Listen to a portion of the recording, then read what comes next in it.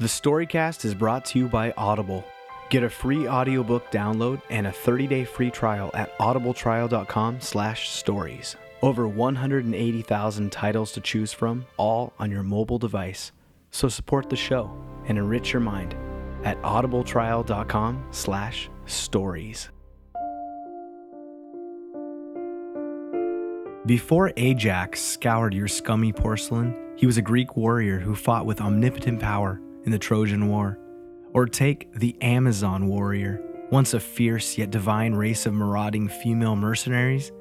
Now it's a website that sells you watch batteries and dryer sheets at the tap of your smartphone. Formerly known as the penultimate Roman god of war, now Mars oozes nougaty goodness in your mouth. Olympus, the long, exalted, mountainous home of the Greek gods, now snaps photos on your trip to the beach. The Greek goddess of victory now dawns your feet as you swoosh along your snazzy new Nikes. The father of Zeus, the king to drive all other gods, was none other than Saturn. And finally, Pandora, the first woman of Greek mythology, whose box would unleash all evils upon the world, and all that she would retain would be hope, now graces your ears with online music, and your wrists and necks with things shiny. Gods of the past have ascended into the annals of literature and ideas and statues and into the marketing and brands of your everyday life.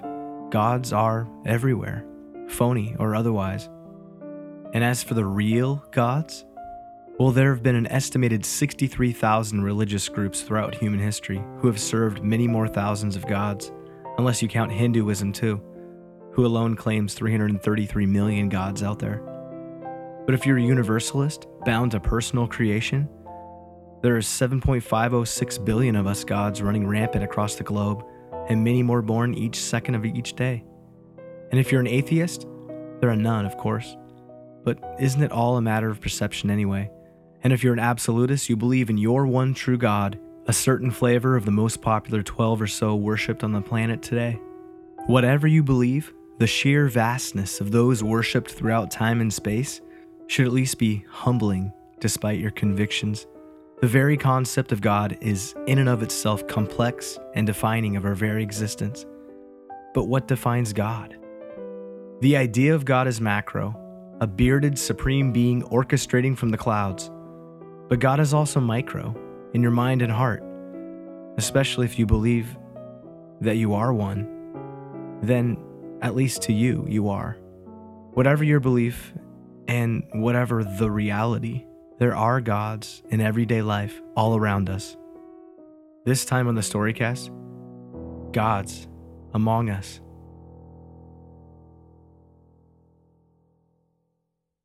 Chapter 1, Ain't Nothing Like the Real Thing. Is there a God? If so, what or who is God to you? An omnipotent marionette? A spiritual aura? A global consciousness embedded in the natural world? Can God become man? Or perhaps more importantly, can man become God? What would it take to become God? Now, if you believe in one true God, that idea in itself is pure heresy. But for some human beings, what happens in the mind is in fact reality, if not one's own personal reality. And if there really is a God, and that God visited Earth in some shape or form, how would you know? How could you differentiate an imposter from the real thing? History is full of frauds presenting themselves as God. Self-deification refers to the Greek idea of apotheosis, or to deify oneself. It means you've identified yourself as God, so therefore, you are to be exalted. Chances are, if you believe in one true God, you'll disagree with all of the following stories except for one. And a bunch of people out there then also disagree with you, so keep that in mind. Because someone's got to have it right, one way or another. Dating all the way back to 3050 BC, and for the millennia to follow, Egyptian pharaohs, the kings of Egypt, were each considered a god by their cultures. Their lives, death, and burials were so grand that we still see their monuments today, reaching to the heavens. Throughout the ancient Japanese Empire and up until the mid-1900s, The emperors of Japan were revered as divine descendants of the goddess Amaterasu. Each Chinese emperor was worshipped as the son of heaven through 1911. And the Roman Caesars, the Dalai Lamas, the Incan emperors, and on and on and on. Gautama Buddha founded an awakening of virtuous enlightenment, still embraced today, more than 2,500 years later. Throughout the ages, countless spiritual savants and kings declared themselves as gods and demigods. Men such as Mesopotamia's Naram Sin, Greco-Persian rulers Epiphanes and Theos, and even Alexander the Great. But none literally defines time, as in BC before Christ and AD Anno Domini, or Latin in the year of our Lord. No self-proclaimed God took the cake more than Jesus Christ, who purported to be the Son of God, born as man, gaining disciples, crucified, and risen again.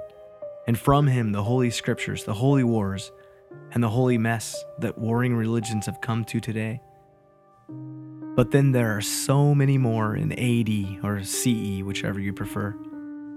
In the 1st century alone, with Simon Magus, who appeared to the Jews as the Father, Son, and the Holy Spirit.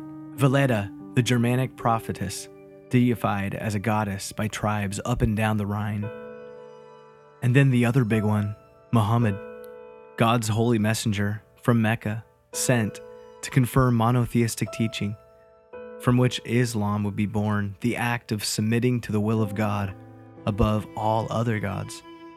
And then through the 16th century and into the modern era, the Azerbaijani Ismail, Russian Filopovich and Selevanov, and then Hong Xiuquan, who claimed deity through lineage as the brother of Jesus and went off to conquer China, and Dios Buhawi, the Philippine shaman who led a religious revolution in 1887, and countless so-called gods across the globe into the 1900s, Dutchmen and Hindu gurus and communists alike.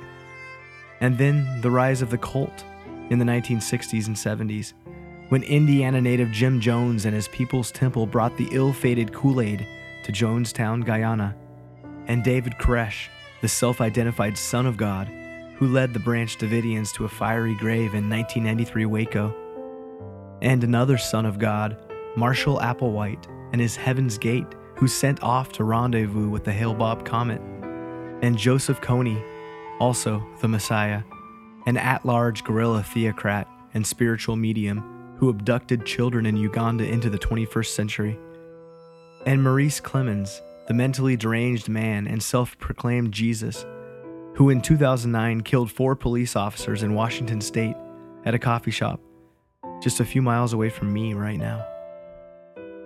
So what does this all tell us?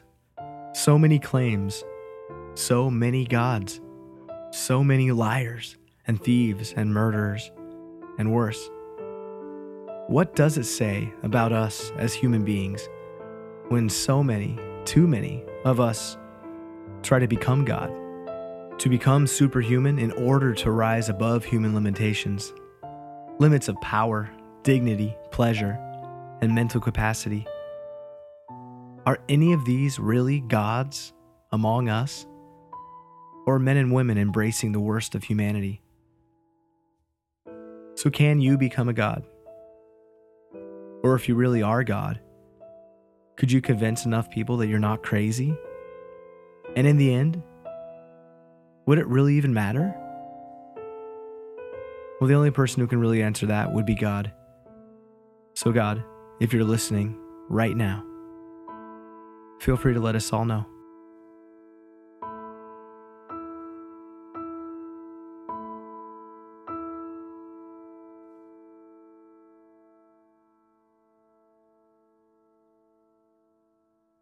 Chapter 2, Can I Get a Witness?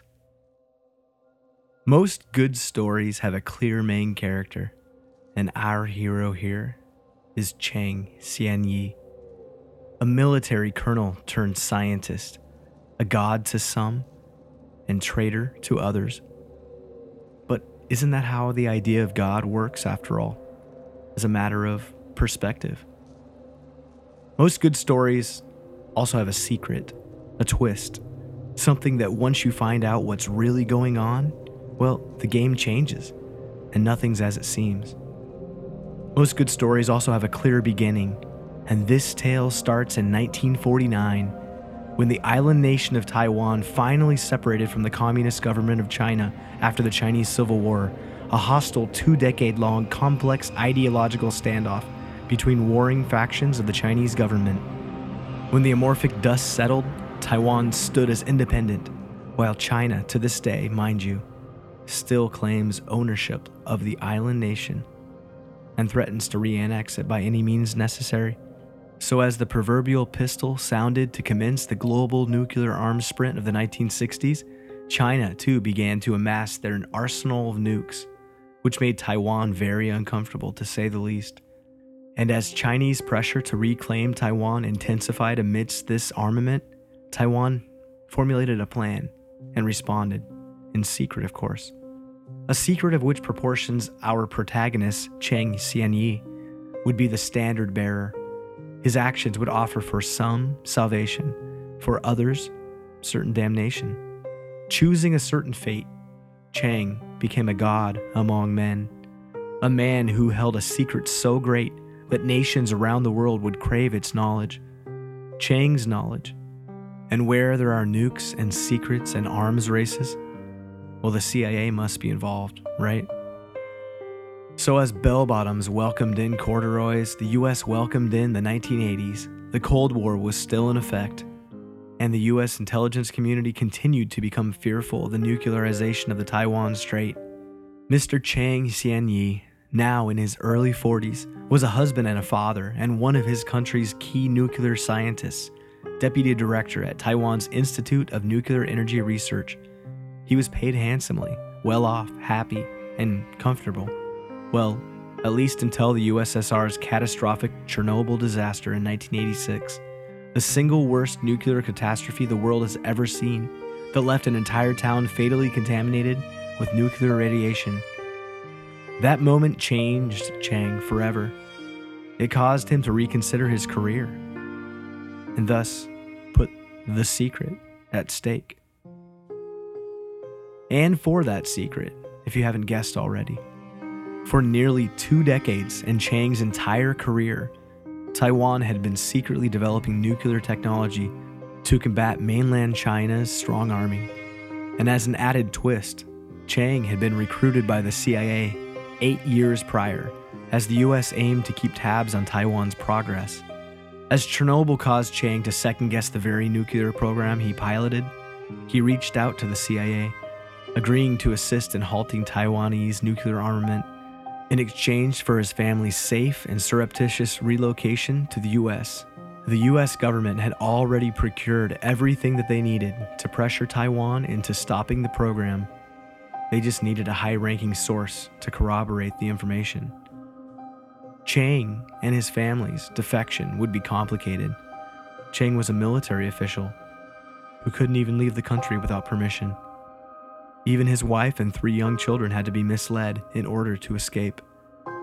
Chiang had previously discussed the prospect of a US job with his wife, but that's about all she knew. So in early January 1988, he sent her and the 3 small kids to Tokyo Disneyland. Then, right out of a Hollywood blockbuster, he left home with only a little cash, a few personal possessions, and a fake passport from the CIA. He didn't even bring a single document from the office. He didn't throw a single switch. All the US needed was Chiang's testimony to turn the heat up and stop Taiwan's nuclear program, which was in clear violation of global nuclear initiatives. All good stories need a climax, and in this one, Chiang, with his fake passport, made it across the Pacific and through to Seattle and into protective custody.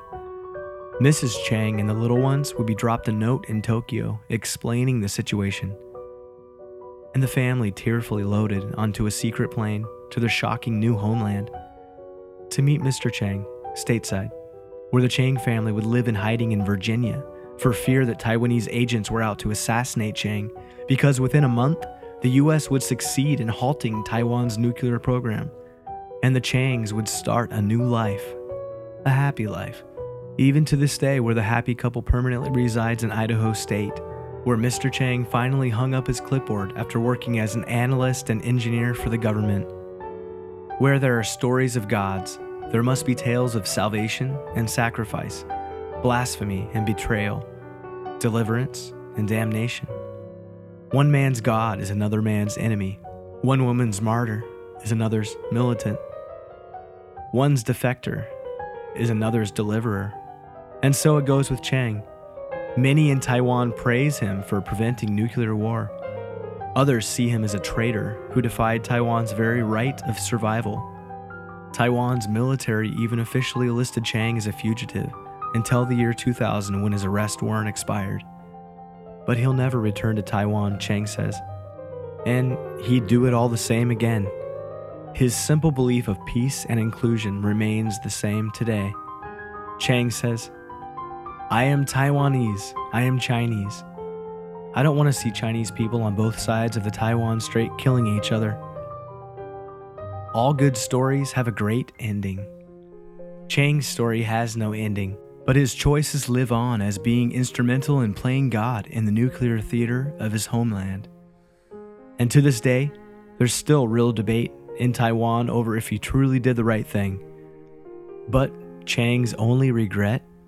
Since that day that he left his homeland, he never again saw his parents before they passed away. And considering the stakes, maybe that's okay.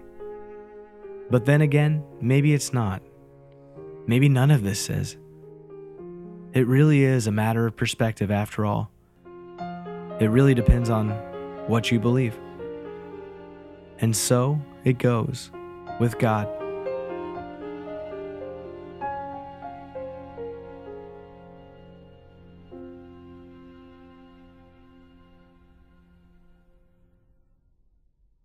Chapter 3.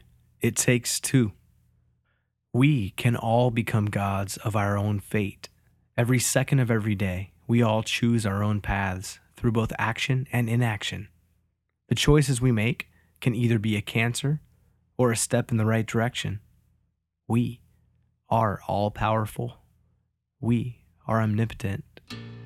This song, Benign, is our next track in our Season 2 album, and it's about just that. And remember, if you want the whole album when it releases this June, just head over to support.storycastpodcast.com.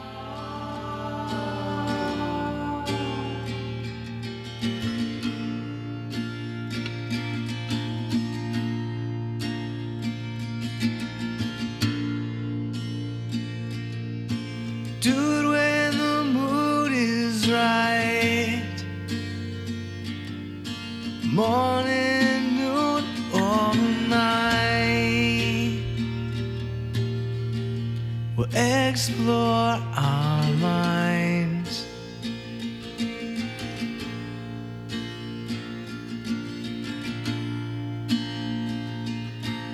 Dude, when the feeling's right, as soon as we've lost the fight, see what we can find. Before we kill the conversation and find the motivation to waste some morning hours alone. And don't leave me out of what you're sighing for. Throw your things back on the floor. It seems so funny when we're not at home.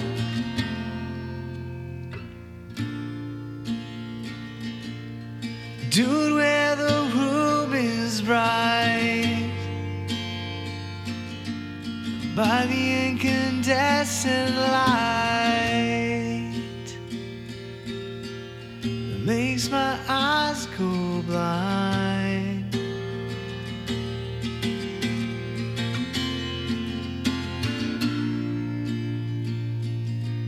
Dude, when the time is right, we're running short on moonlight. Where goes the time? Before we kill the conversation find the motivation to waste some money and hours alone. And don't leave me out of what you're sighing for, and throw your things back on the floor. It seems so funny when we're not at home.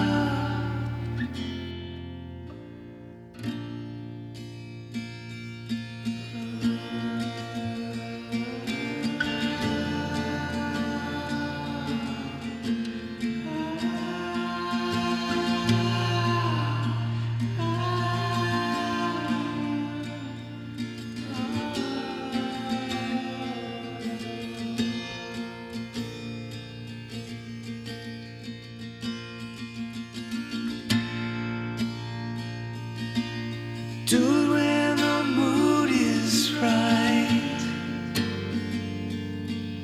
Morning, noon, or night.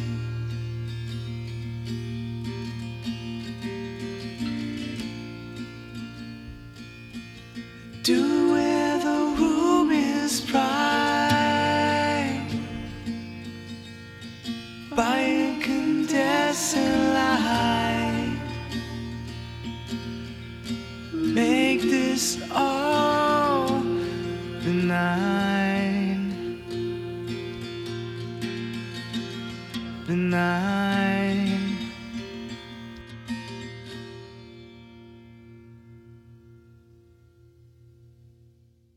The Storycast was written and produced by myself. I tweet at Russell Silva. This week you heard music from Faraboris Lacini, Richard Anthony J., Emily Pandolfi, Ludovico Ionati, and myself. The Storycast continues at the end of June with the final episode of Season 2 and another chapter of life that tells the story of us through a common thread. So until next time, think, feel, and wonder a little bit more. The Storycast is supported by you every time you click on our Amazon banner and shop.